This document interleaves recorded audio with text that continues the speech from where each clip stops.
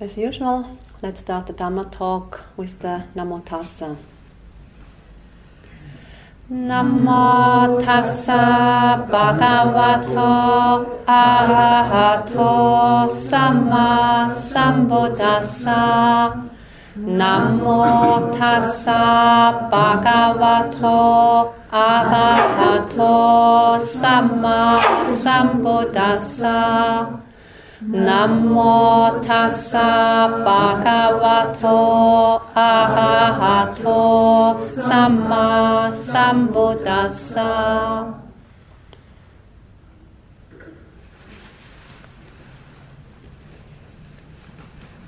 Our 4-week retreat comes to an end, while we still have 1.5 days left. But with this talk, I want to show how the practice of the Dhamma can and actually must be integrated into our day-to-day life. Well, actually, it's to show that all aspects of our life become the practice. And the title of this talk is The Best of Everything. Because that's usually what people want. They want the best. Everything, always the best. And so, what is the best we can get out of our life? It's basically dana, sila, and bhavana. I will talk about these 3 aspects. For me, the teaching of the Buddha is a holistic approach to life, or to make life meaningful, to discover the best in me, and then to extract it.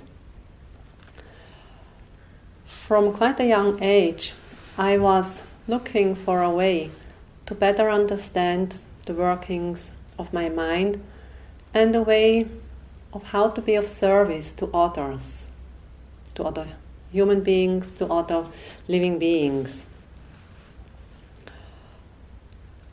The Buddha's teaching is life encompassing, which means that all aspects of life are included in his teaching.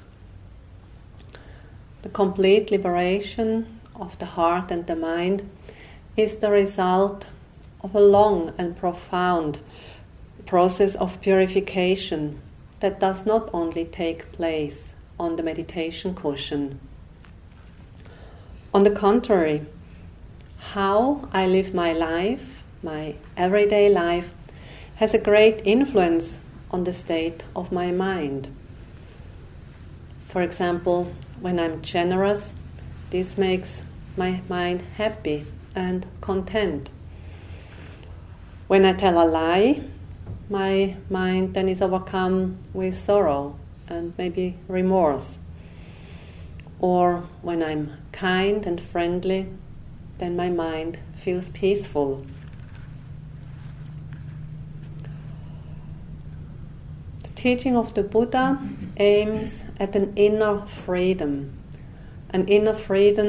from all the constraints, inner freedom from all the painful habitual patterns. Basically, it's the freedom from fear, worry, grief, anger, hatred. It's the freedom from craving, desire, wanting, or attachment. And it's the freedom from false views and erroneous views and misleading opinions.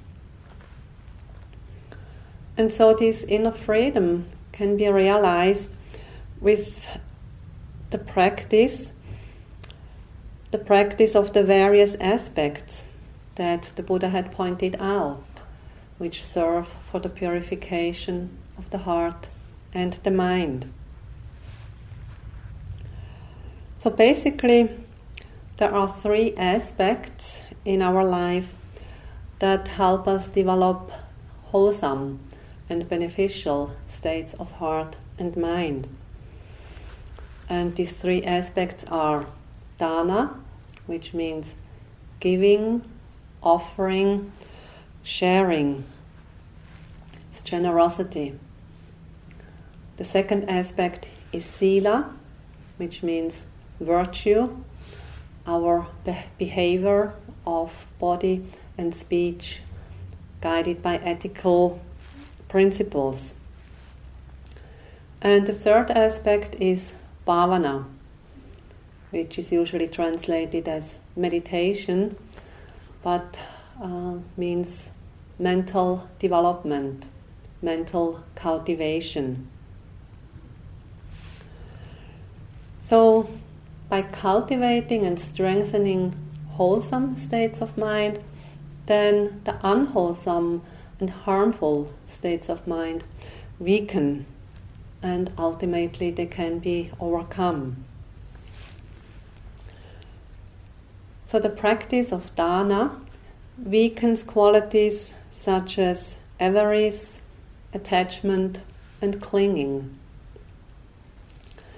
Then the practice of sila is an effective protection against acting out harmful and detrimental actions of body and speech. And the practice of bhavana leads to the realization of the true nature of all existing things.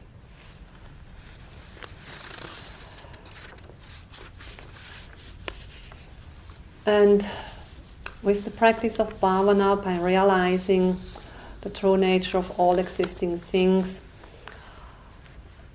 the gradual weakening and finally complete overcoming of all unwholesome mental states occurs.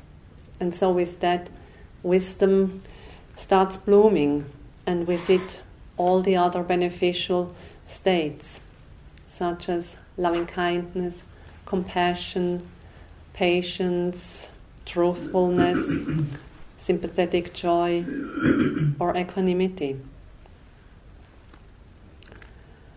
So in today's talk, I want to explore these three aspects of dana, sila, and bhavana, and how they can help and support us in our quest for freedom or complete liberation. The first aspect is dana. This Pali word dana means generosity or giving, offering or sharing. And dana is the active expression of an inner generous attitude. And in Pali this is called jaga. So the inner generous attitude is jaga, and then the active expression of it, the actual giving, sharing, this is dana. To be generous is a human quality praised in all the religions, all the spiritual traditions. It's the quality of the heart that motivates a person to give something to somebody else, to share something with somebody else who needs it or who is happy or joyful that he or she gets it. And so by giving, we can counteract ugly qualities like stinginess, selfishness, attachment, holding on to things. And by repeatedly engaging in the practice of dana, repeatedly giving, we further strengthen and cultivate this wholesome quality of generosity.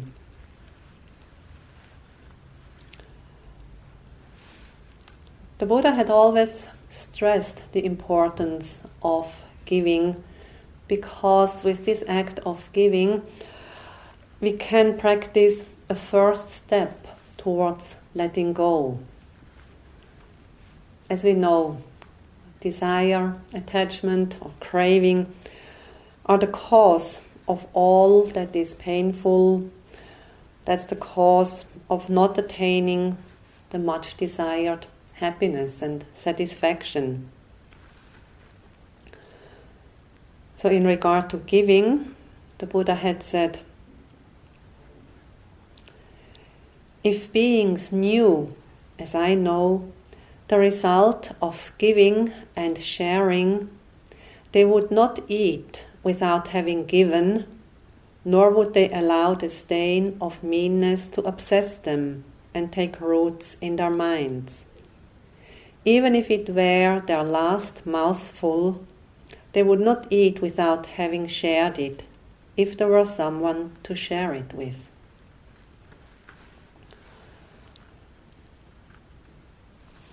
So here the Buddha mentions, the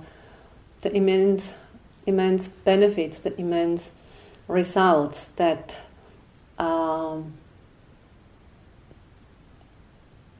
that happen on account of giving.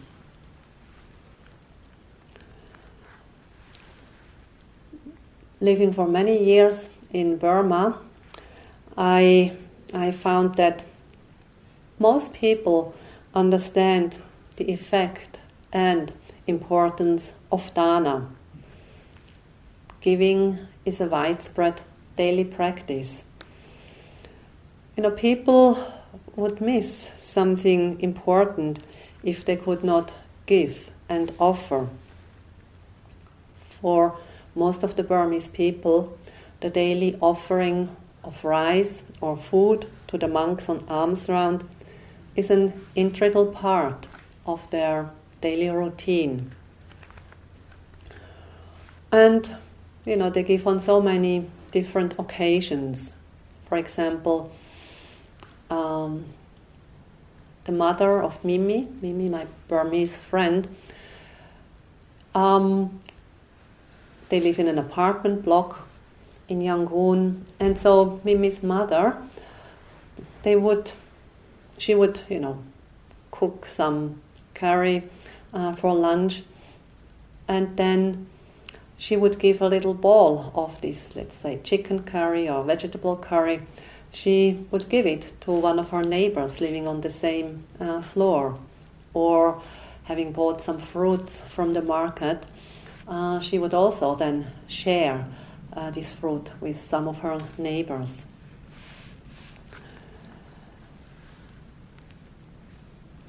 Or on such occasions as a birthday, a wedding, or a wedding anniversary, or a death anniversary, people would often give a donation to a monastery or a meditation center. It could be a donation of food, of a meal, could be a donation of robes for the monks, robes for the nuns, or it could be an offering of money to the center so that they can pay the bill for the electricity or for the water or for the renovation of the kitchen. But donations are also made to other institutions, not only to monasteries, nunneries and meditation centers. Also, for example, to the General Hospital in Yangon, where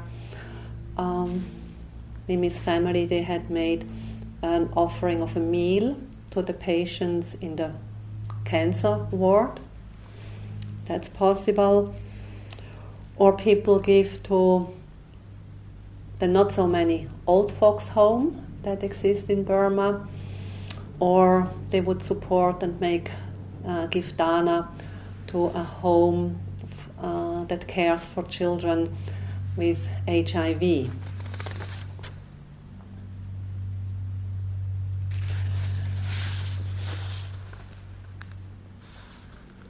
And as far as I know, all the meditation centers in Burma, where lay people, monastics can go and practice meditation, they all run on dana, on donations. So in these meditation centers, there is no fixed amount of money to pay for accommodation and food. So really everything is based on donations.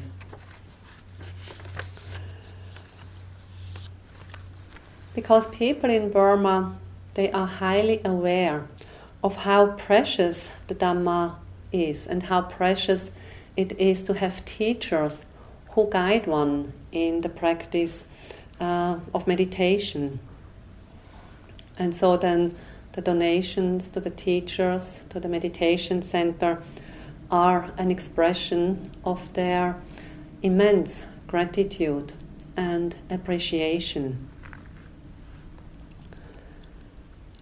And the generosity of most Burmese people is really very infectious.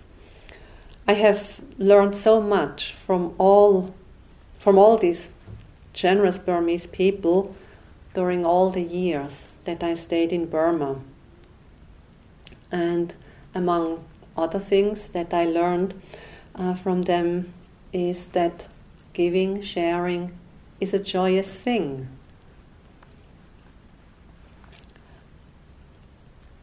I came to experience for myself that, yes, when we are generous, then joy arises. It makes me happy. It brings joy when I can give something to others they need or something they like. So by giving, we also receive a gift, the gift of joy, the gift of happiness. You probably know or have heard from Desmond Tutu, the Archbishop of South Africa, and he expressed it in this way. Sometimes I say as a joke that God is not very good at math, because if you give something to others, you should actually subtract that from yourself. Inexplicably, however, I found it time and again confirmed that by giving something to others, one is given even more abundantly.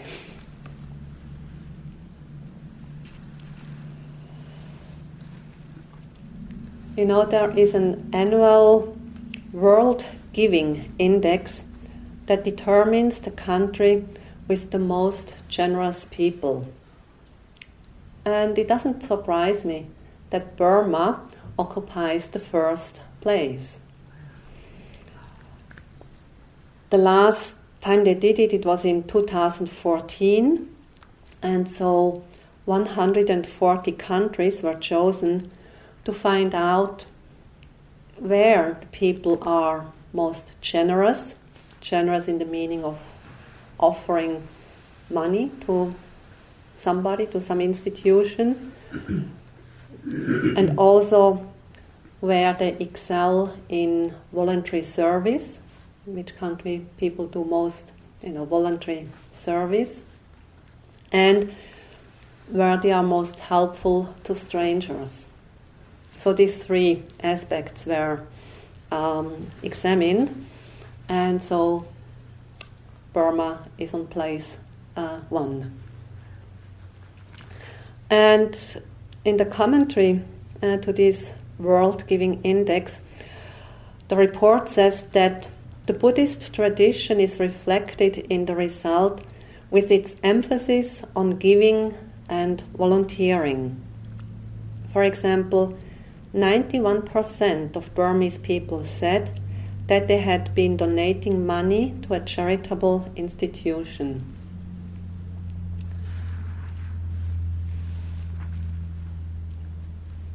So somehow offering and giving seem to be an inherent need of human beings. A human being is a social being, and usually it is important to a human being that his or her fellow human beings are also well. So this is an expression of metta, wishing others to be well too. But it is also important to a human being to relieve the pain and suffering of others. And this is an expression of karuna. And as we know, metta and karuna are two of the four boundless states, or brahmaviharas. So because of these two attitudes of metta and karuna, people want to help and they want to share with others what they have.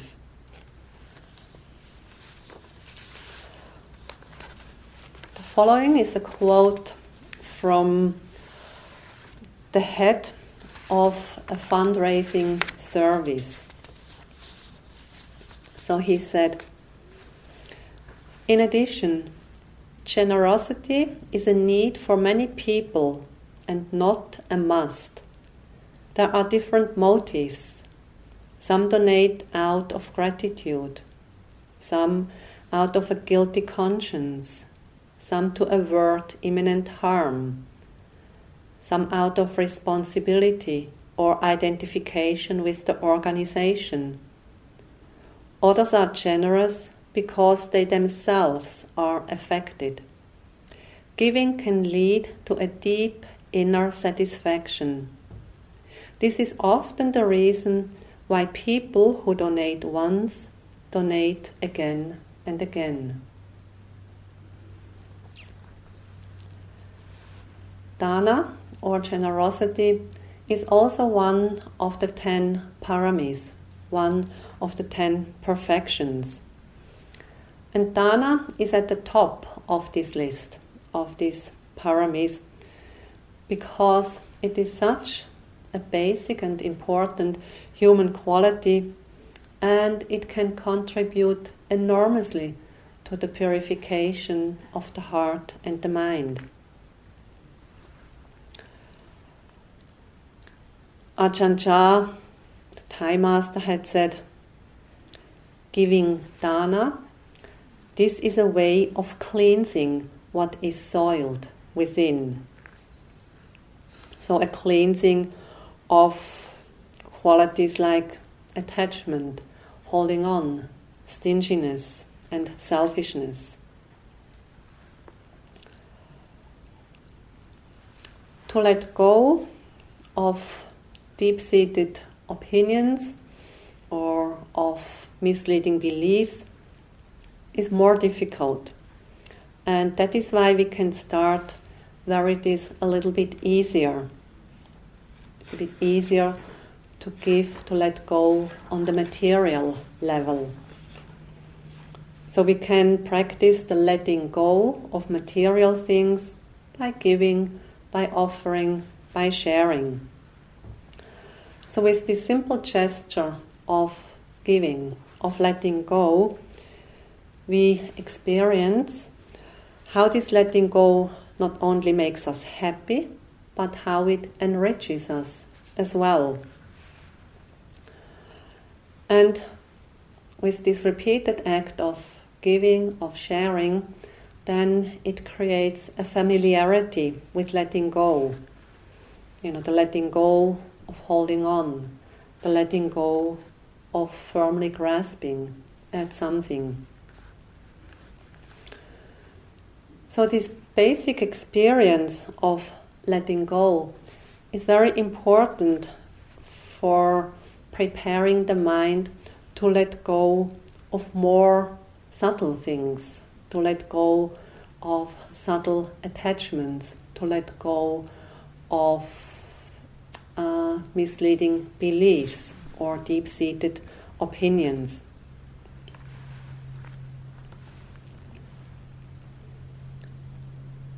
In the suttas, we often encounter the fact that the Buddha began his gradual teaching on the Dhamma with an explanation, with an exposition on the topic of generosity. especially when the Buddha gave a talk to an audience that did not yet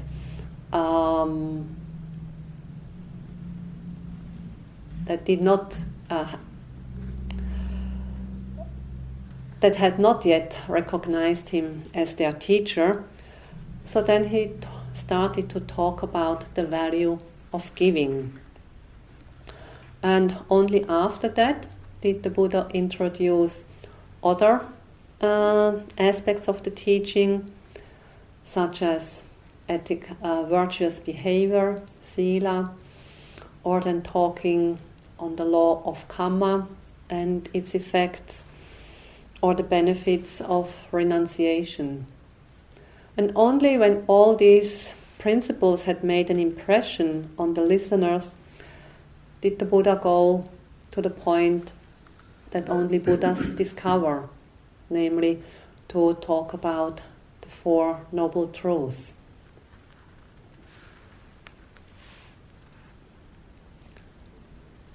Dana, being generous, giving, this can also be a cool thing, as this group of young punks in Yangon, Burma shows.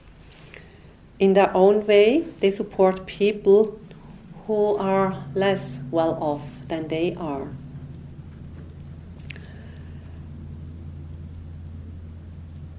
In a little article that I had read, it says, every Monday night, Jojo meets with other punks in Yangon to distribute food to the homeless. Food, not bombs, is the name of the action that exists worldwide. Jojo learned about it on the internet and was impressed. So then Jojo and his friends, the punks, walk through Yangon with bananas, biscuits and rice, and look for people who live or sleep on the street, mostly near the railway station.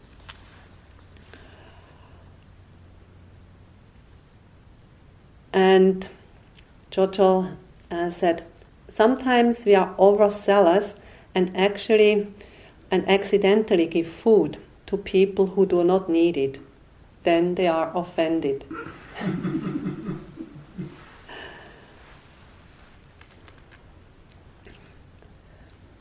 Now we will go to the second aspect, which is sila. Another form of dana is called the 5 great gifts. And this refers to the 5 ethical guidelines. So sila is our behavior of body and speech based on ethical guidelines. And it finds its expression in the 5 precepts. Sila is not only about actions that we should avoid, but it is a wonderful and a joyous practice of how we can engage in wholesome, in good and beneficial actions. Sila can bring out the best in us.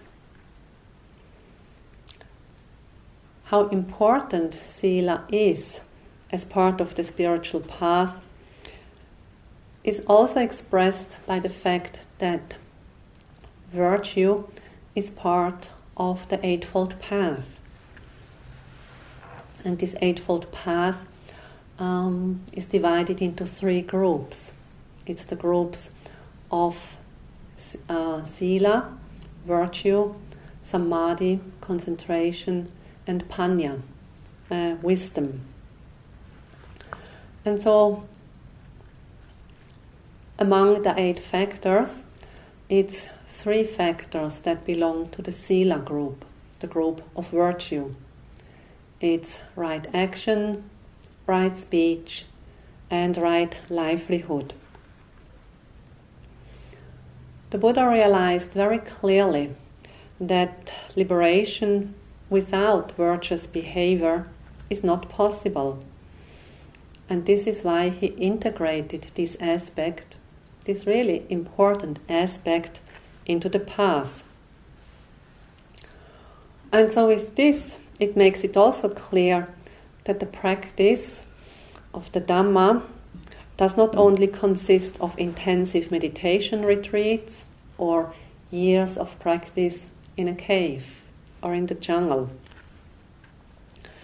We must include all aspects of life in our practice. That means, all aspects of our life, including our day-to-day life, in our practice of the Dhamma.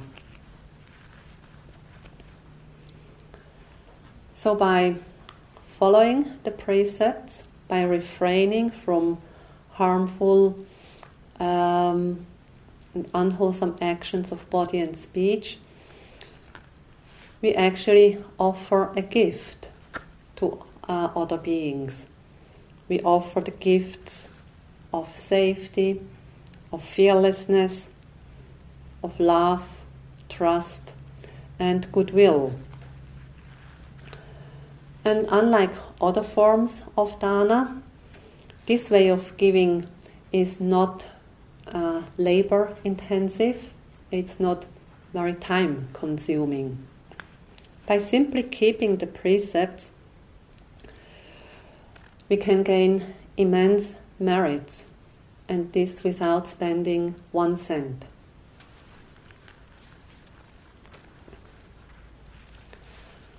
So explicitly, the precepts state what I should not do. The first precept, I undertake the precept to refrain from killing living beings.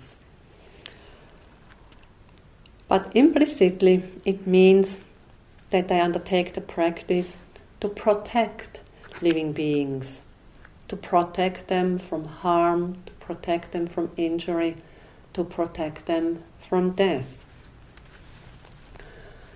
And in respect to the other precepts, it means to respect the property of others, to respect the relationship of others, means to tell the truth, and means to go through life with a clear mind.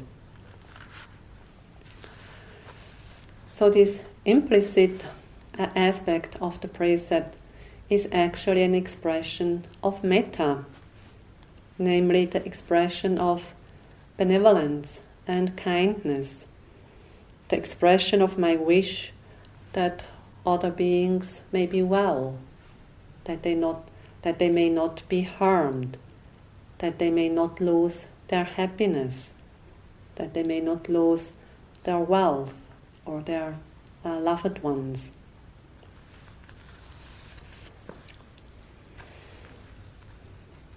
And here comes a short passage from a book that is called Life is Spiritual Practice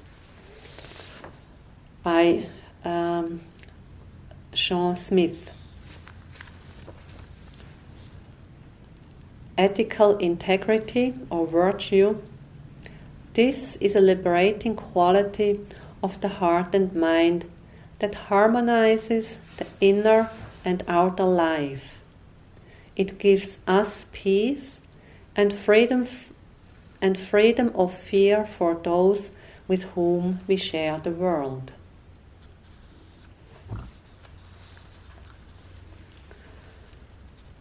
So sila, virtue, is the foundation and the result of our practice. Initially, we base our practice on these ethical guidelines because we understand that they are helpful for us, for our practice. We understand they are a good foundation for our practice and for our life.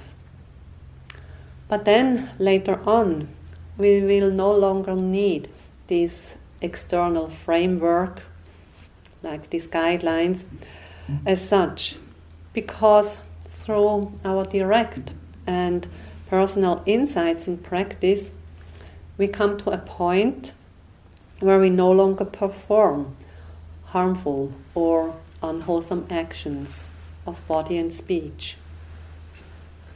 So then there is enough restraint in our actions. Also what I mentioned yesterday, the guardians of the world, Hiri and Ottappa, are strong enough to prevent us from engaging in harmful, unwholesome actions.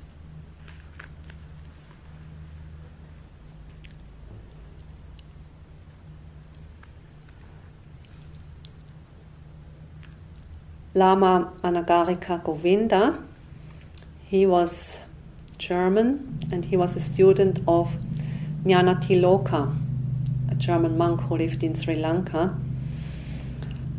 So Lama Anagarika Govinda, he put it in this way. For the Buddhist, virtue is only the practical expression of his level of knowledge. Virtue is not the cause, but the effect of our mental attitude.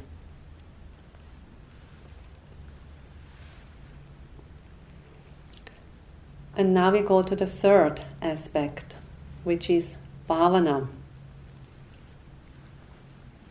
mental development, mental cultivation or meditation. The mind has an incredible power that can be used in a good way or in a bad way. For example, the atomic bomb was born in the mind of a human being, but also the social revolution led by Martin Luther King. Or Aristotle formulated his philosophy in his mind, as did the French philosopher Descartes. Or then the pyramids in Egypt, the Eiffel Tower in Paris, or the Great Wall in China, were all created in the mind of a human being or human beings. So the mind of human beings can reach unimaginable depths. However, the huge potential of the mind is not used by many people. But when the mind's ability to see things clearly is used properly, amazing insights, amazing understanding can be gained.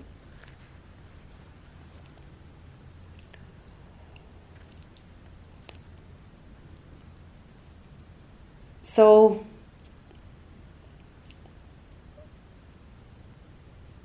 the Pali word is bhavana, most commonly translated as meditation.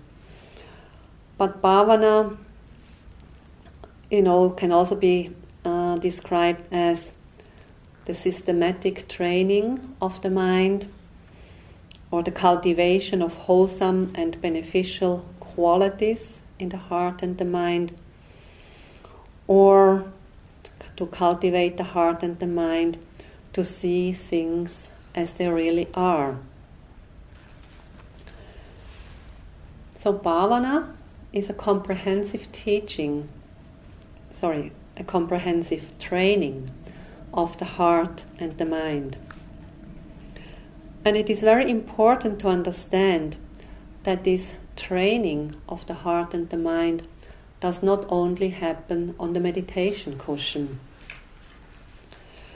It means that this training of the heart and the mind is not tied to a specific place, like the meditation center or a meditation cushion. On the contrary, we can train the heart and the mind anywhere, in any posture.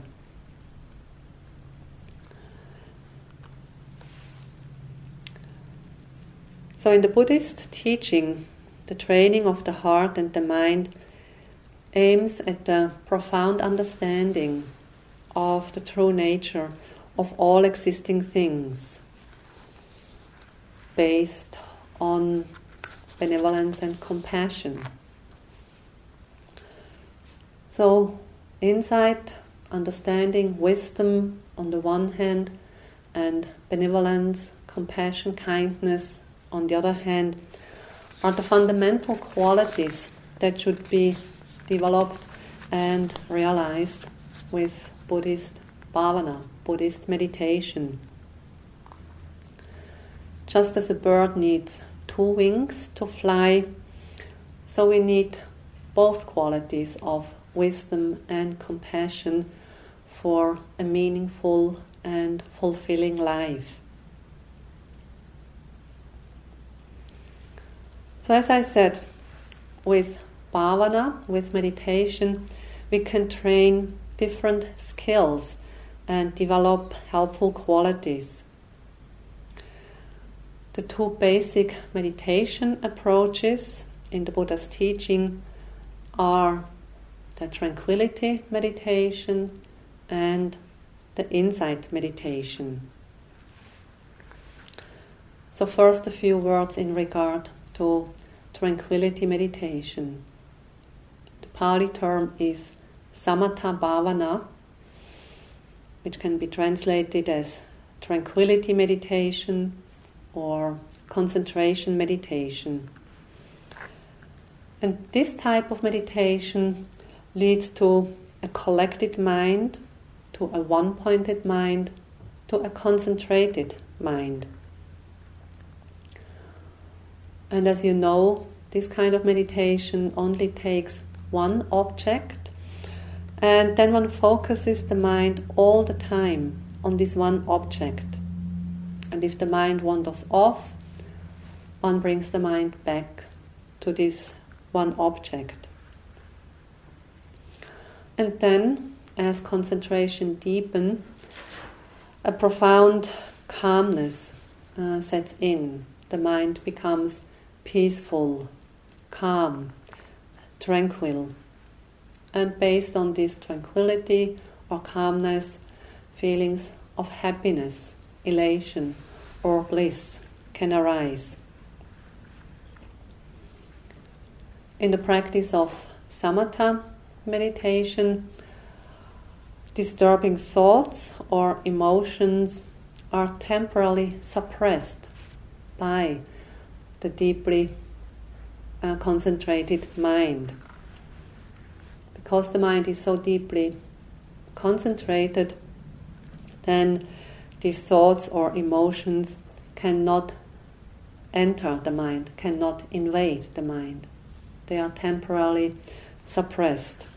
It's like they have to wait outside. But even the deepest state of concentration, the absorptions, the jhanas, they do not have the power to eradicate the defilements. And this tranquility meditation is the form of meditation what most people think of when they hear the term meditation. The second approach is the insight meditation. In Pali, it's vipassana bhavana. So insight meditation, sometimes also translated as mindfulness meditation, because, as I've already pointed out, mindfulness is such a basic and important factor to develop in order to get insights, in order to see things as they truly are. And so this type of meditation leads to insight, to understanding, to knowledge, to wisdom. And unlike in samatha meditation, where we only have one object, in vipassana meditation we do not choose only one object, but basically everything appearing in body and mind can become the object of our mindfulness, of our meditation. Because as we aim to get insight into the true nature of all things, we need to observe everything that arises in body and mind. And so, as mindfulness increases and as concentration deepens, the processes in the body and mind are seen more and more clearly and distinctly. And so as a result, insights into the true nature of these processes arise. And so, among other things that can be seen, among other insights, one comes to realize the three general characteristics. As you know, anicca, dukkha, and anatta. Impermanence, the unsatisfactory nature, and not self, or the impersonal nature of all phenomena. And so, with the deepening of these insights and this understanding, then eventually the defilements will be overcome, or in other words, the defilements will be completely uprooted from the continuum of the mind.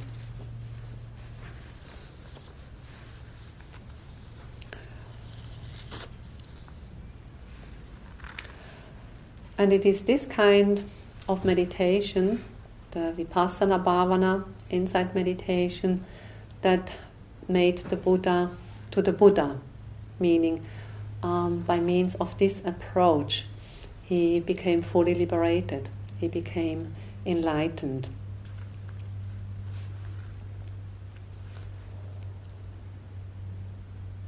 The samatha-bhavana, the tranquility meditation, can serve as a good and helpful basis for vipassana meditation. But it's not absolutely necessary to first engage in samatha meditation before proceeding to vipassana meditation.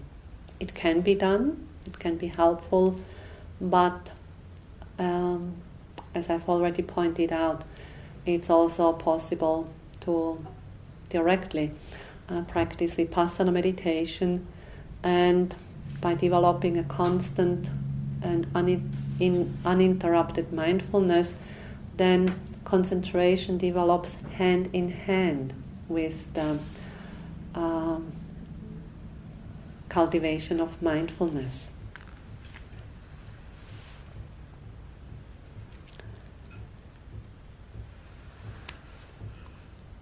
And as you know, metta meditation is one of the many types of samatha meditations, tranquility meditation.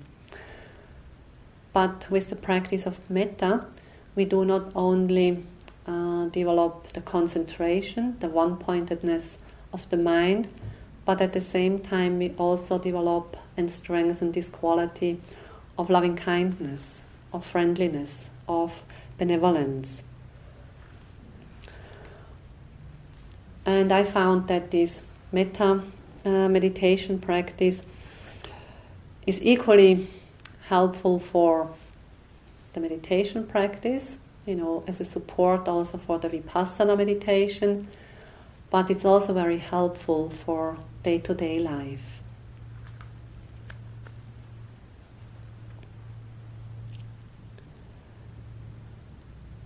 In regard to meditation, the practice of meditation, so for me, any kind of meditation should also be applicable in our day-to-day life. So this means, firstly, that I'm able to implement this practice in everyday life, and not just in a retreat or at home while sitting in the corner on my cushion.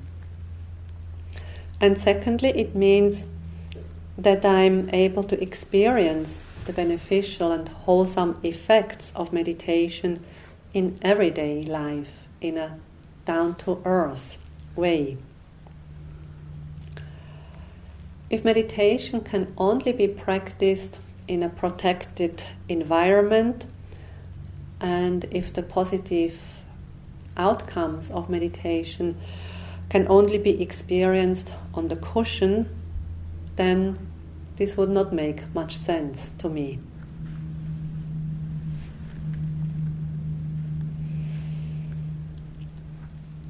As I've already said, it takes an all-encompassing training of the heart and the mind to reduce and eventually completely overcome all kinds of suffering, or to live happily and peacefully, or to be completely free from all inner suffering, or to see things as they really are. Wisdom, benevolence, and compassion are the fruits of the complete purification of the heart and mind, which includes all aspects of life. Anagarika Munindra was a meditation teacher coming from Bengal. He had also practiced under Mahasi Sayadaw in Burma, and later he became the teacher of Dipa Ma, or Western teachers like Joseph Goldstein or Sharon Salzberg. And for Anagarika Munindra, mindfulness was not some kind of a mystical state, but a mundane act that anyone could and should do in any moment. He often emphasized this to his students. He would say, "Everything is meditation in this practice. Even while eating, drinking, dressing, seeing, hearing, smelling, tasting, touching, thinking. Whatever you are doing, everything should be done mindfully, dynamically, with totality, completeness, thoroughness. Then it becomes meditation. Then it becomes meaningful, purposeful.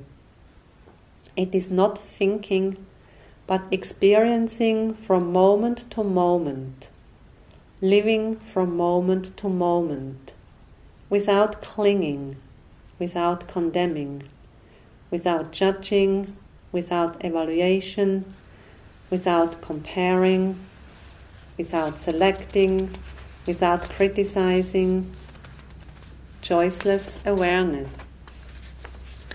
Meditation is not only sitting, it is a way of living. It should be integrated into our whole life. It is actually an education in how to see, how to hear, how to smell, how to eat, how to drink, how to walk with full awareness. To develop mindfulness is the most important factor in the process of awakening. So this is Munindra.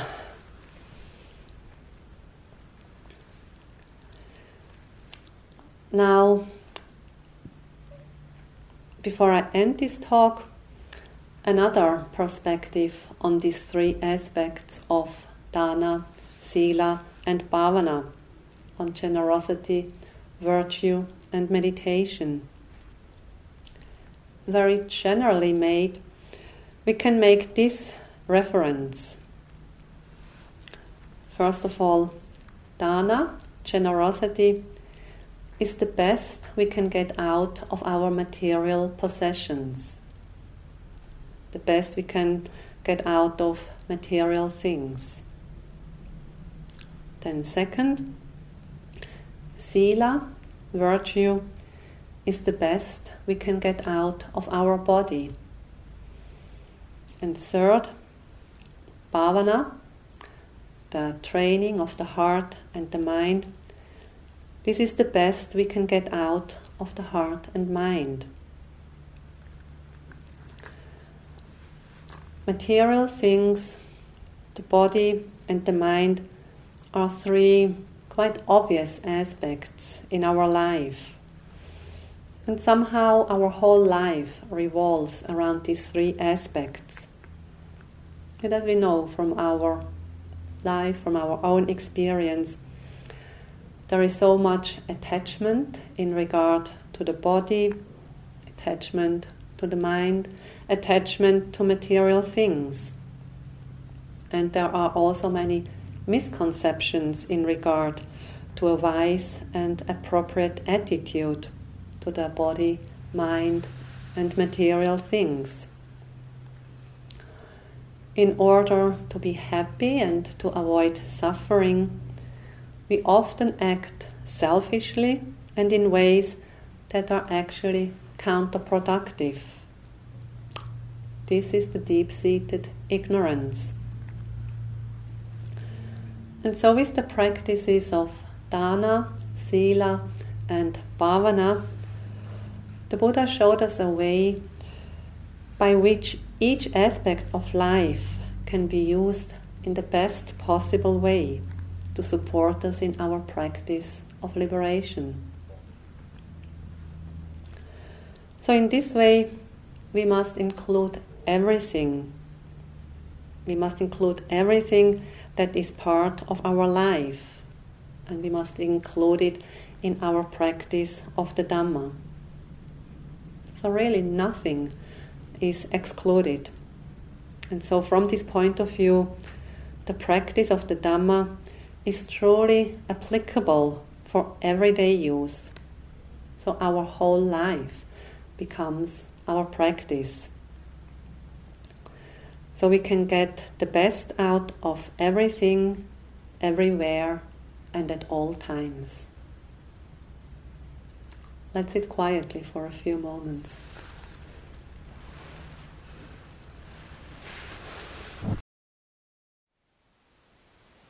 Thank you for listening.